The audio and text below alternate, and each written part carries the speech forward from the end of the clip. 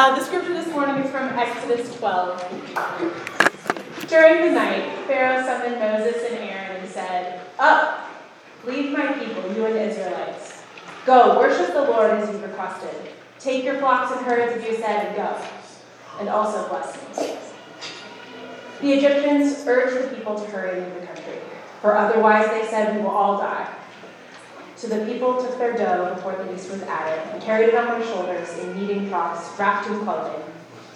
The Israelites did as Moses instructed and asked the Egyptians for articles of silver and gold and for clothing. The Lord had made the Egyptians favorably disposed toward the people, and they gave them what they asked for, so they plundered the Egyptians. This is the word of the Lord.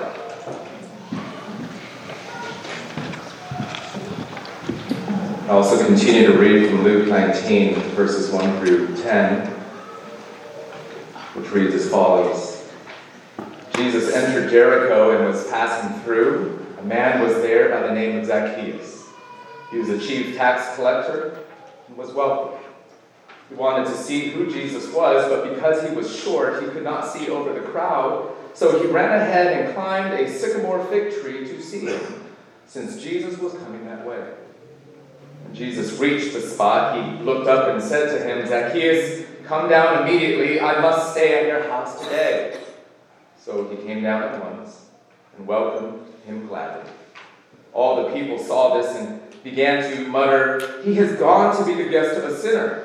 But Zacchaeus stood up and said to the Lord, "Look, Lord, here and now I give half of my possessions to the poor, and if I have cheated anybody out of anything, I will pay back 4 times the amount."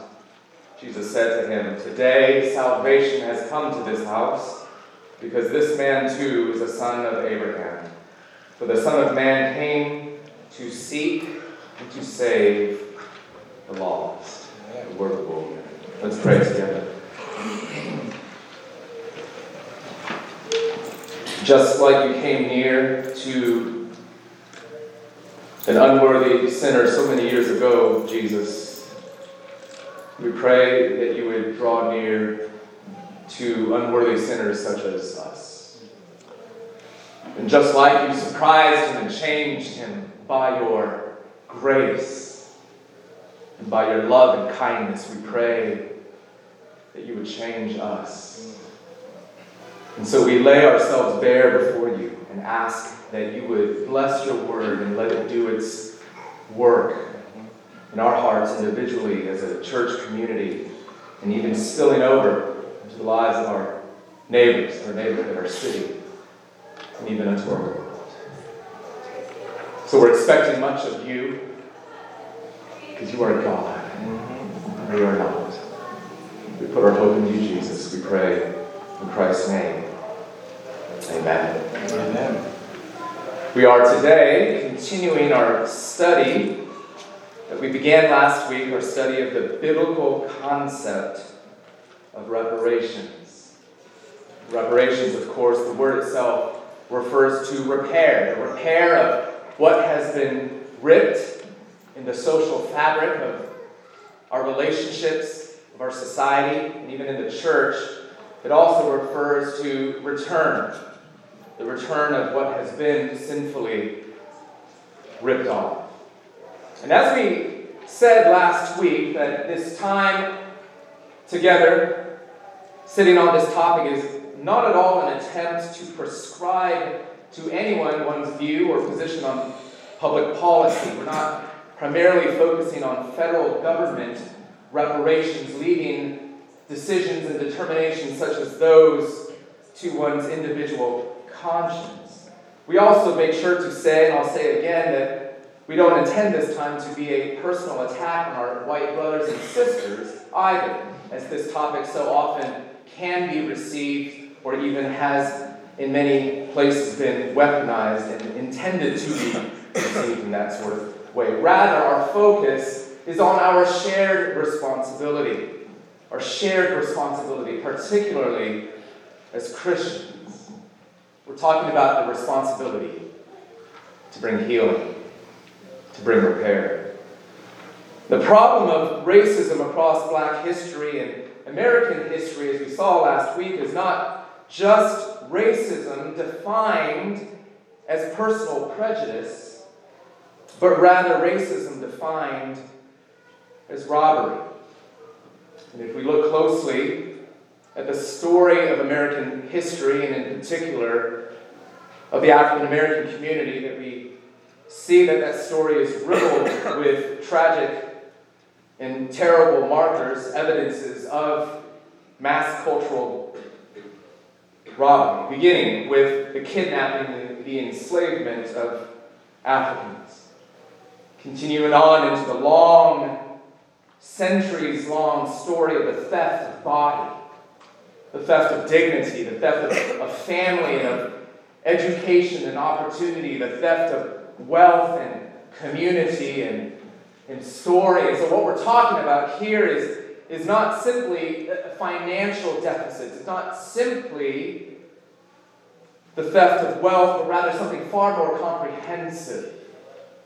Both material as well as non-material ways in which things have been sinfully taken from the black community. And we're also not just talking about the events of slavery from the 17th through 19th century in this country's history, but we're also talking about the decades that followed Jim Crow, eras of segregation and subjugation, even continuing on to the present day.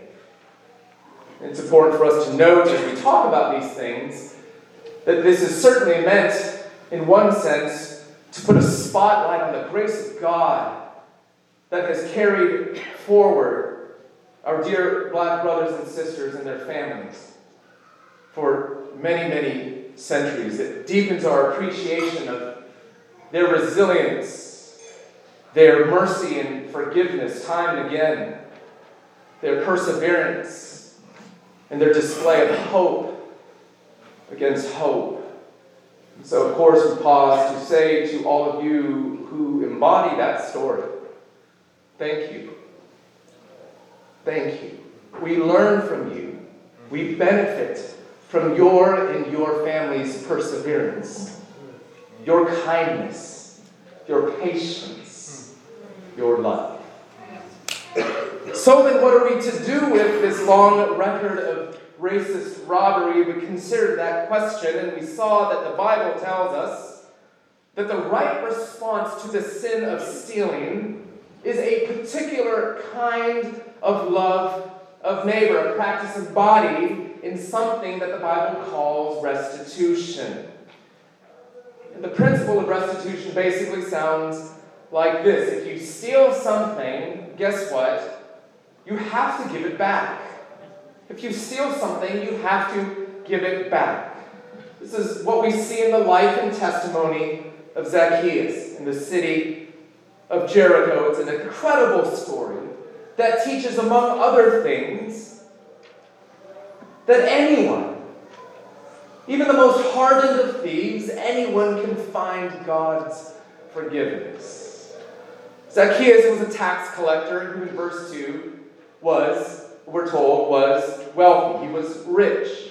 And evidently, he gained his wealth by doing what tax collectors did, which was continually overcharge the people around them in order to line their own pockets. Tax collectors were known for being people of extortion and dishonesty, even robbery. Until one day Jesus came to town and treated Zacchaeus with astonishing kindness and grace. He invited himself over to Zacchaeus' house for the evening, shared a meal, treated him like no one else. And guess what? It was radical kindness that changed Zacchaeus. We need to hear that again. It was radical kindness. The sort that only Jesus can give, that changed him. So perhaps the kindness was surprising. Maybe we shouldn't be surprised of its transformative effect. In verse 8 we see Zacchaeus rise up almost as if to make a promise of an oath, where he says this: "Look, Lord, here and now I give half my possessions to the poor. And if I have cheated anybody out of anything, I will pay back 4 times the amount."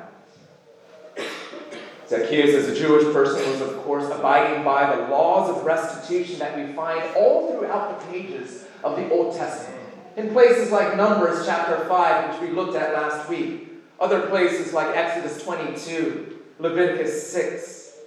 It's a lost ethic today. We've almost forgotten that the Bible talks like this, but it's confirmed again and again, and not only in the Bible itself, but from the words of theologians that have read the Bible in the 16th century, in the 17th century, the 18th century, and time and again have told us that this is what Christians are to do. If you steal something, you have to give it back. And so they tell us that restitution was required, and not only in the Old Testament times, but even today. It's not enough just to say you're sorry for having taken someone else's things. You are required to return it to them.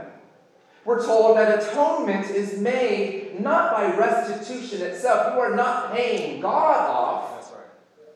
Rather, atonement is made by a substitutionary sacrifice. In the Old Testament, it was a ram. In the New Testament, and even till today, it's by the ram, no, the lamb, and his name is Jesus. So restitution doesn't atone, and it doesn't cleanse us of our sins, but it is, we're told, a condition of forgiveness. Because if you're holding on to the thing that you stole, you're basically stealing it all over again. You're refusing to repent. You're refusing to unload that thing that you claimed wrongly to be yours. And those that do not repent and confess do not truly embrace the grace and mercy of God. And we're also told that if the person to whom you owe restitution has died, then you are still obligated to give it to that person, but now via his or her descendants. That responsibility doesn't just disappear as time passes. You actually are obligated to give it to those who would have received it by inheritance or gift over time. And if the one who owes the restitution dies, then likewise the descendants of that person who has inherited that possession must now owe the payment of restitution. We are called to make restitution for all our thefts and robberies.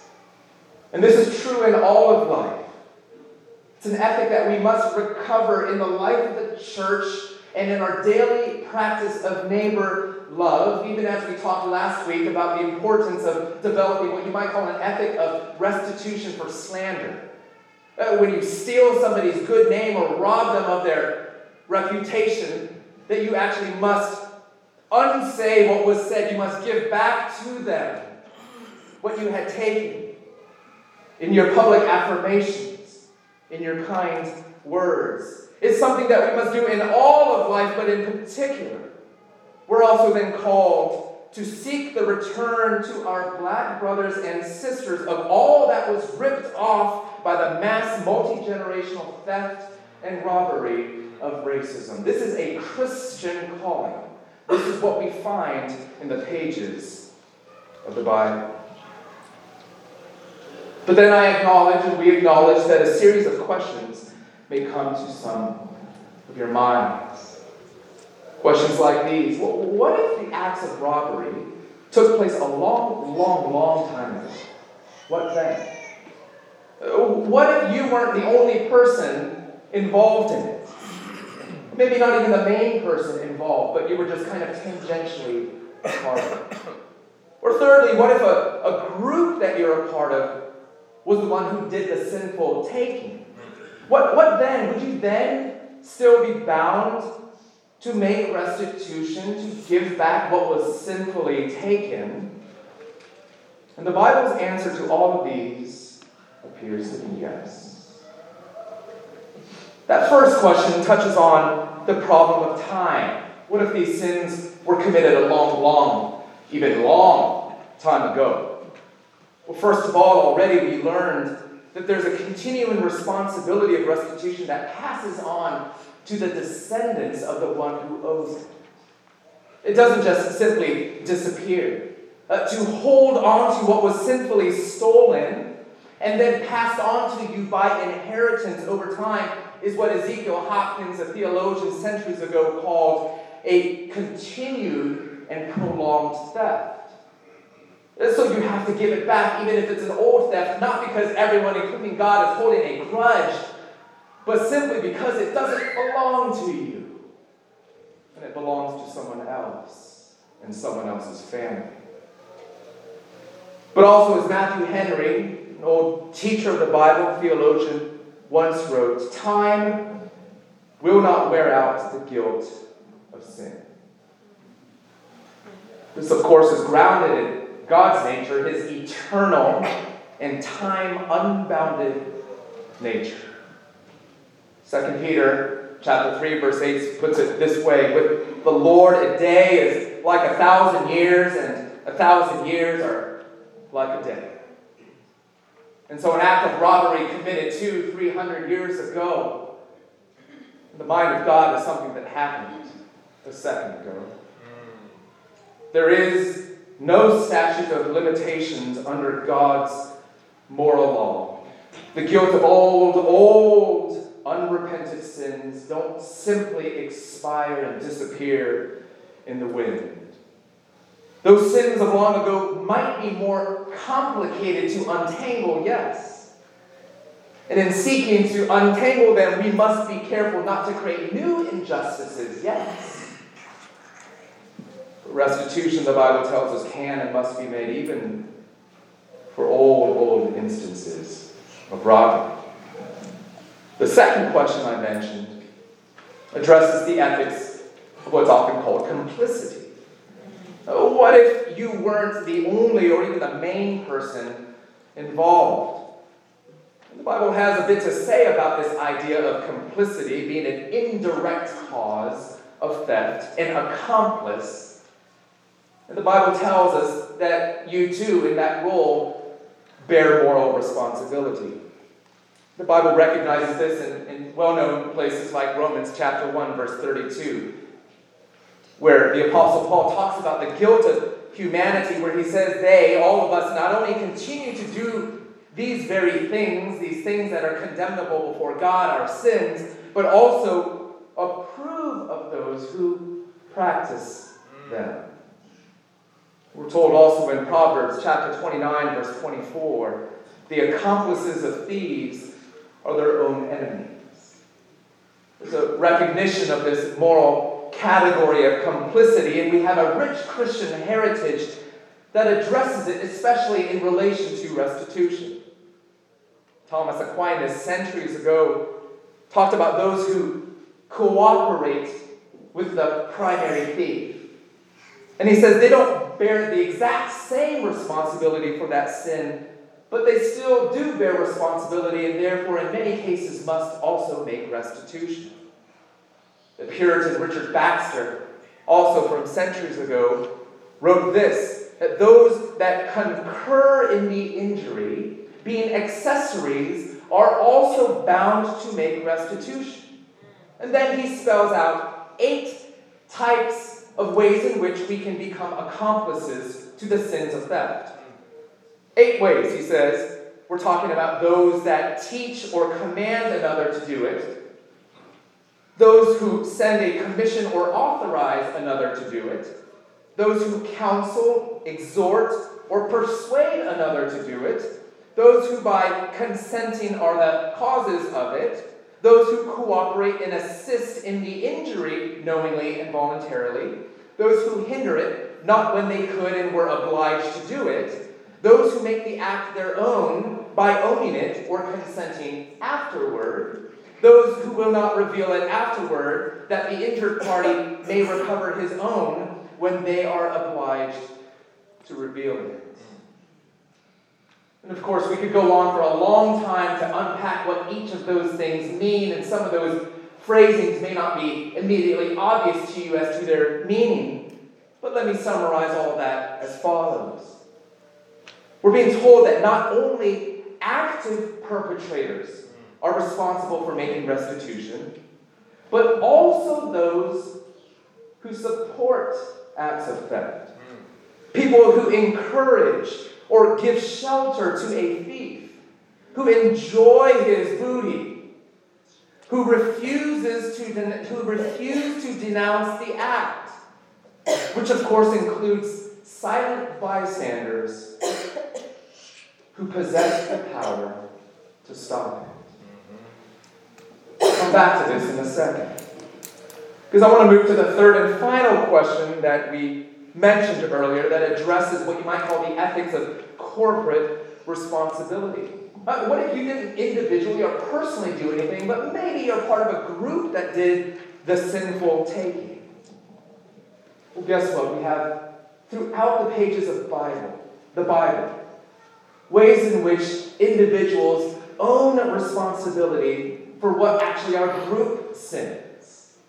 Those groups being a tribe or the nation of Israel or local churches or the whole of the people of God. And so we find in Daniel chapter 9, the prophet Daniel, a man throughout that book who is described as being righteous, praying as such. To us, O Lord, not to them, to us, O Lord, belongs open shame. To our kings, to our princes, and to our fathers, because they are, we have sinned against you. Someone says, well, that's the way the Old Testament often sounded. We're different now. We're more individuals in the new covenant. Sorry. Of many, many other passages that could be mentioned here, Revelation chapter 2, when Jesus himself speaks almost in letter form to the church in Ephesus. So this is a region of churches. Many, many people, yes, lumped in together. And this is what he says to them. But I have this against you, that you have abandoned the love you had at first. Remember, therefore, where you, plural, have fallen. Repent, plural. And do the works you did at first. And I'm almost certain there was some good deacon in Ephesus who said, hey, hold on a second here. I've been doing all right. Or some family who could testify to their continuing faith, humility, and righteousness before God. And yet here Jesus himself says, no, I'm looking at you as a group who share responsibility together in my name. Of course, individual members of the group don't have the same degree of responsibility as if we were to treat them like they personally committed those sins that others on the other side of the community perhaps did. But there still is an important principle that we share responsibility for the sins of the groups of which we are a part, even if we ourselves individually did not commit them. What we're talking about here are the ethical challenges of the clock, time long ago, of complicity, and of corporate responsibility. And if we listen to the Bible and all that it says, not only about these things, but about its relationship to restitution and our continuing obligation to make it to those from whom we've simply taken things, then we arrive at an understanding that this conversation about reparations must also include conversations about the culpability and the responsibility of the American church. Because in the earliest days of colonial America, in the earliest days, Christians could not be owned as slaves. That was the case until 1667, when Christian lawmakers in Virginia passed laws that guaranteed that slaves who were converted and then baptized did not actually have to be free. In other words, Christians in positions of legal authority, under the blessing of the Christians that surrounded them, opted to distort Christian doctrine, namely the doctrine of baptism, rather than suffer financial loss in being forced to emancipate their slaves. And this, in fact, set the course for the prevailing view over the next 200 years that Christianity would be a religion that would save your soul from damnation, but would not save your soul from whip and chain. The Bible, of course, was regularly used in church pulpits, Christian homes, and printed pamphlets to justify, with chapter and verse, justify the kidnapping, the enslavement, the trade, and the horrendous abuse of Africans.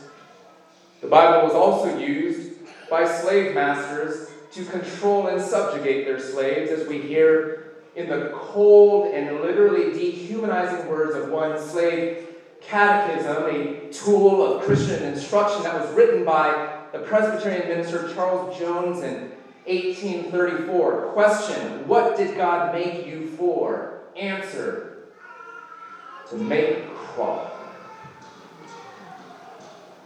What did God make you for? Answer: to make a crop. The end of the Civil War didn't end Christian propagation of unabashed white supremacy. For example, the esteemed minister and theologian Robert Dabney in 1867 publicly argued against the ordination of black freedmen using these words: "Now, who that knows the Negro does not know that his is a subservient race, that he is made to follow and not to lead, and his temperament, idiosyncrasy, and social relation make him untrustworthy as a depository of power."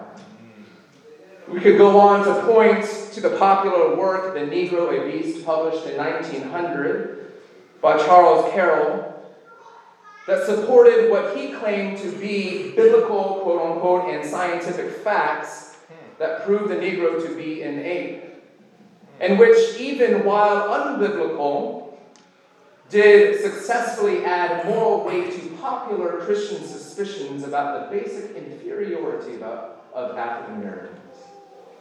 We could point to the unspeakable violence performed frequently in the name of Jesus in the late 19th and early 20th century. Lynchings by mobs and bombings of black homes and churches by the Ku Klux Klan, again in the name of Jesus. In some of these cases, one might rightly claim that Orthodox Christians would have disagreed with those views and that behavior, but the fact remains that they did not do so publicly, and certainly not sufficiently to curb this violence and evil. We could point also to Mississippi Governor and Senator Theodore Bilbo's words in 1947: "There's absolutely no foundation for advocating the mixing of the blood of the races as part of our religious doctrines." We could point again to the organized resistance of Christians against desegregation after the Supreme Court's passing Brown v. Board of Education in 1954. And we could cite as an example the words of Bob Jones, who in 1960, a radio address there that was later turned into a pamphlet widely distributed, which described desegregation as an effort to, quote, disturb God's established order, and declared this in no uncertain terms: if you are against segregation and against racial separation, then you are against God Almighty, because He made racial separation. God is the author of segregation. We could point to many other examples, many tragic and surely depressing examples of the way in which the church was complicit with other institutional forces that promoted the racial theft and robbery of black Americans. So many examples could we point to, in fact, that we actually find in every one of these eras Christians, both white and black, that testify to the church's responsibility for these evils. And so we hear abolitionist James Burney call the American church the bulwark of slavery. Or black abolitionist and professing Christian Frederick Douglass in 1852, who wrote this: "The American church is guilty when viewed in connection with what it is doing to uphold slavery, but it is superlatively guilty when viewed in connection with its ability to abolish slavery. The sin of which it is guilty is one of omission as well as commission. Similar views communicated by Philadelphia minister and theologian Albert Barnes, who ministered at the First Presbyterian Church in Philadelphia. He wrote, "There is no power out of the church that could sustain slavery, even for 1 year, if the church should turn her artillery against it." And yet she would not. Francis Grimke, an African-American minister for many decades of 15th Street Presbyterian Church, down on 15th and R, not far from here, where he ministered until 1928, wrote this: "The men who have been most active in promoting Jim Crow car legislation and bringing about all forms of discrimination and holding the race up to contempt and saying the bitterest things against it have not all been outside of the church. No, many of them have not only been in the church, but have held high places in it. It is a humiliating confession to make, but it is true. The church today is the great bulwark of race prejudice in this country. It is doing more than any other single agency to uphold it, to make it respectable, to encourage people to continue in it. It not only upholds it within its own peculiar institutions, but furnishes an example to the non-believing world to do the same." You may be familiar with the words of Dr. King in his letter from a Birmingham jail, where he writes this: "I have almost reached the regrettable conclusion that the Negro's great stumbling block in his stride towards freedom is not the white citizen's counselor or the Ku Klux Klaner, but the white moderate, who is more devoted to order than to justice. We will have to repent in this generation, not merely for the hateful words and actions of the bad people, but for the appalling silence of the good people. In the midst of blatant injustices inflicted upon the Negro, I've watched white churchmen stand on the sidelines and mouth pious irrelevancies and sanctimonious trivialities. In deep disappointment, I have wept over the laxity of the church." Keep in mind as I read through all of these, that these testimonies, this grave assessment of the culpability of American Christians, was not spoken by haters, but lovers of the church. Indeed, they were simply being truth tellers. Truth tellers of a reality that we all need to grapple with, and that is simply this: that the American church, American Christians, bear responsibility collectively. That we, can we use these pronouns? We are culpable as active perpetrators, as accomplices, and as silent, negligent bystanders before the racist robberies of our black brothers and sisters over the last 400 years, and therefore we must make restitution. And let me be clear, though, that it's not only our culpability that puts us on the hook here, it's also our missional identity, our calling as God's people. One of the features of this story that's often lost in Luke 19 is that Zacchaeus' name in the original Hebrew version of it actually means righteous and pure. There might be a little hint of irony there. This man of a sordid soul, marked by extortion and theft, who then changes by the grace of God, who gives up almost everything that he owns in restitution and in joy. And in so doing, finally begins to live up to his name. The work of reparations is not only a vital part of our repentance, the work of reparations is part of the church, God's people, fulfilling our very identity as people of equity, generosity, and neighbor love. This is not simply about us doing transactional work of splitting hairs and trying to find out if Ancestry.com can verify that I owe a few bucks. This is about us following the footsteps of our Savior, who said, I'm going to give and give and give again to heal wounds, even to the point of dying. Oh, friends, this is a call to die. For neighbor, because of love. Reparations is a work of love. Reparations is a work of beauty. Reparations is a work of Christ. What can this look like practically? There's a lot that we could say, and I'll say briefly, and I want to make sure that we have time for Q&A so we can work out some of this in a little bit. But what might it look like for the church to own some of the responsibility to restore and return stolen wealth from the black community? Considering the ways in which African Americans over the centuries have been denied home ownership, which continues to be one of the most significant wealth building and wealth inheriting tools that we have in our economy, could it be an opportunity for the church to purchase a property and to find ways to sell at more affordable cost to different individuals that qualify for home ownership or property ownership? Ways in which there can be a reinvestment into the community. Sort of better late than never, enabling people to accrue inheritable wealth.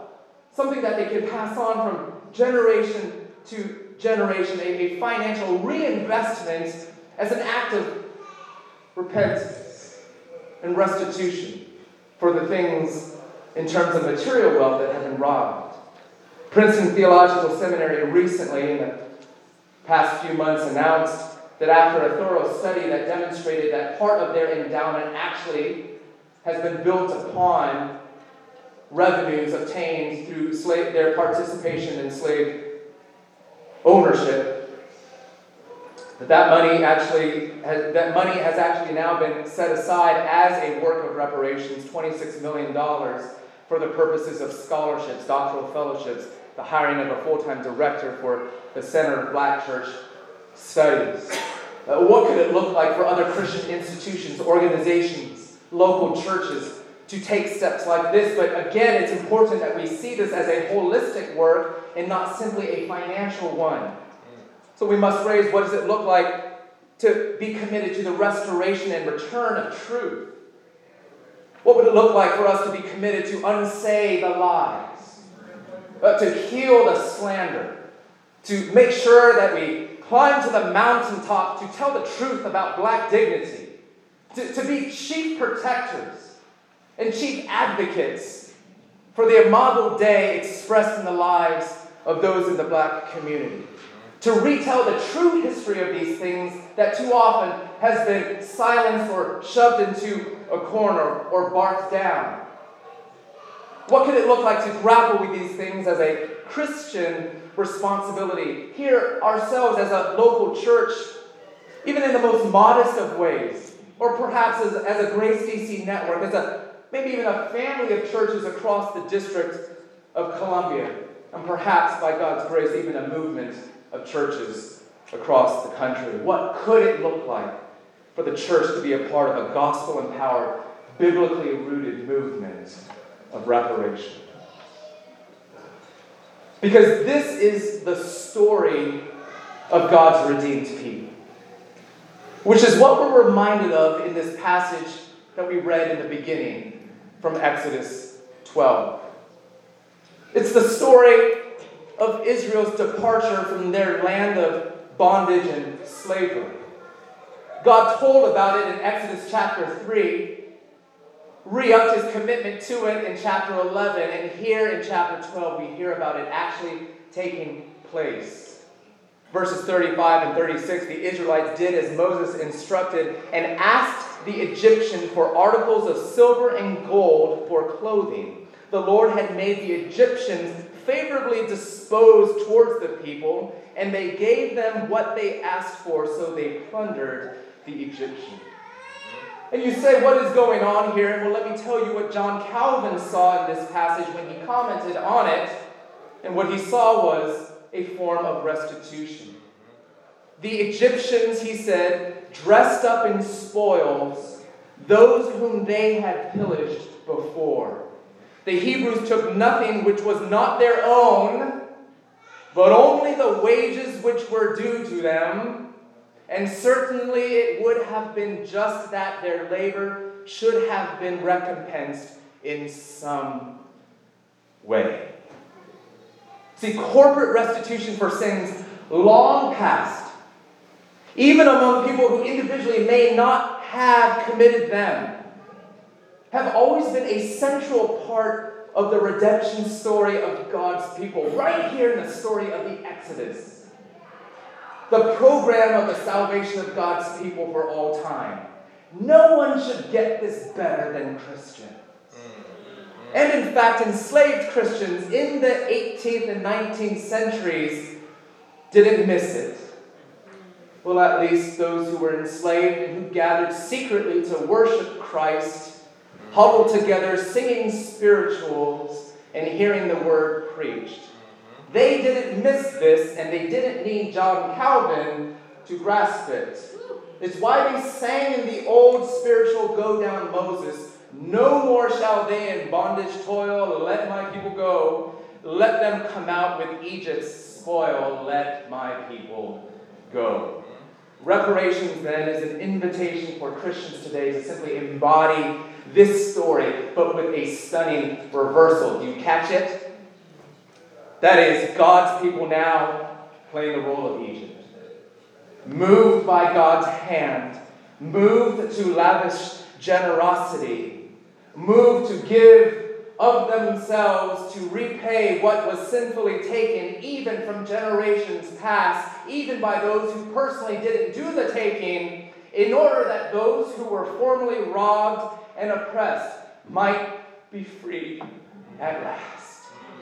Let's pray. And so we're asking God simply, that you would heal us. That you would heal your people.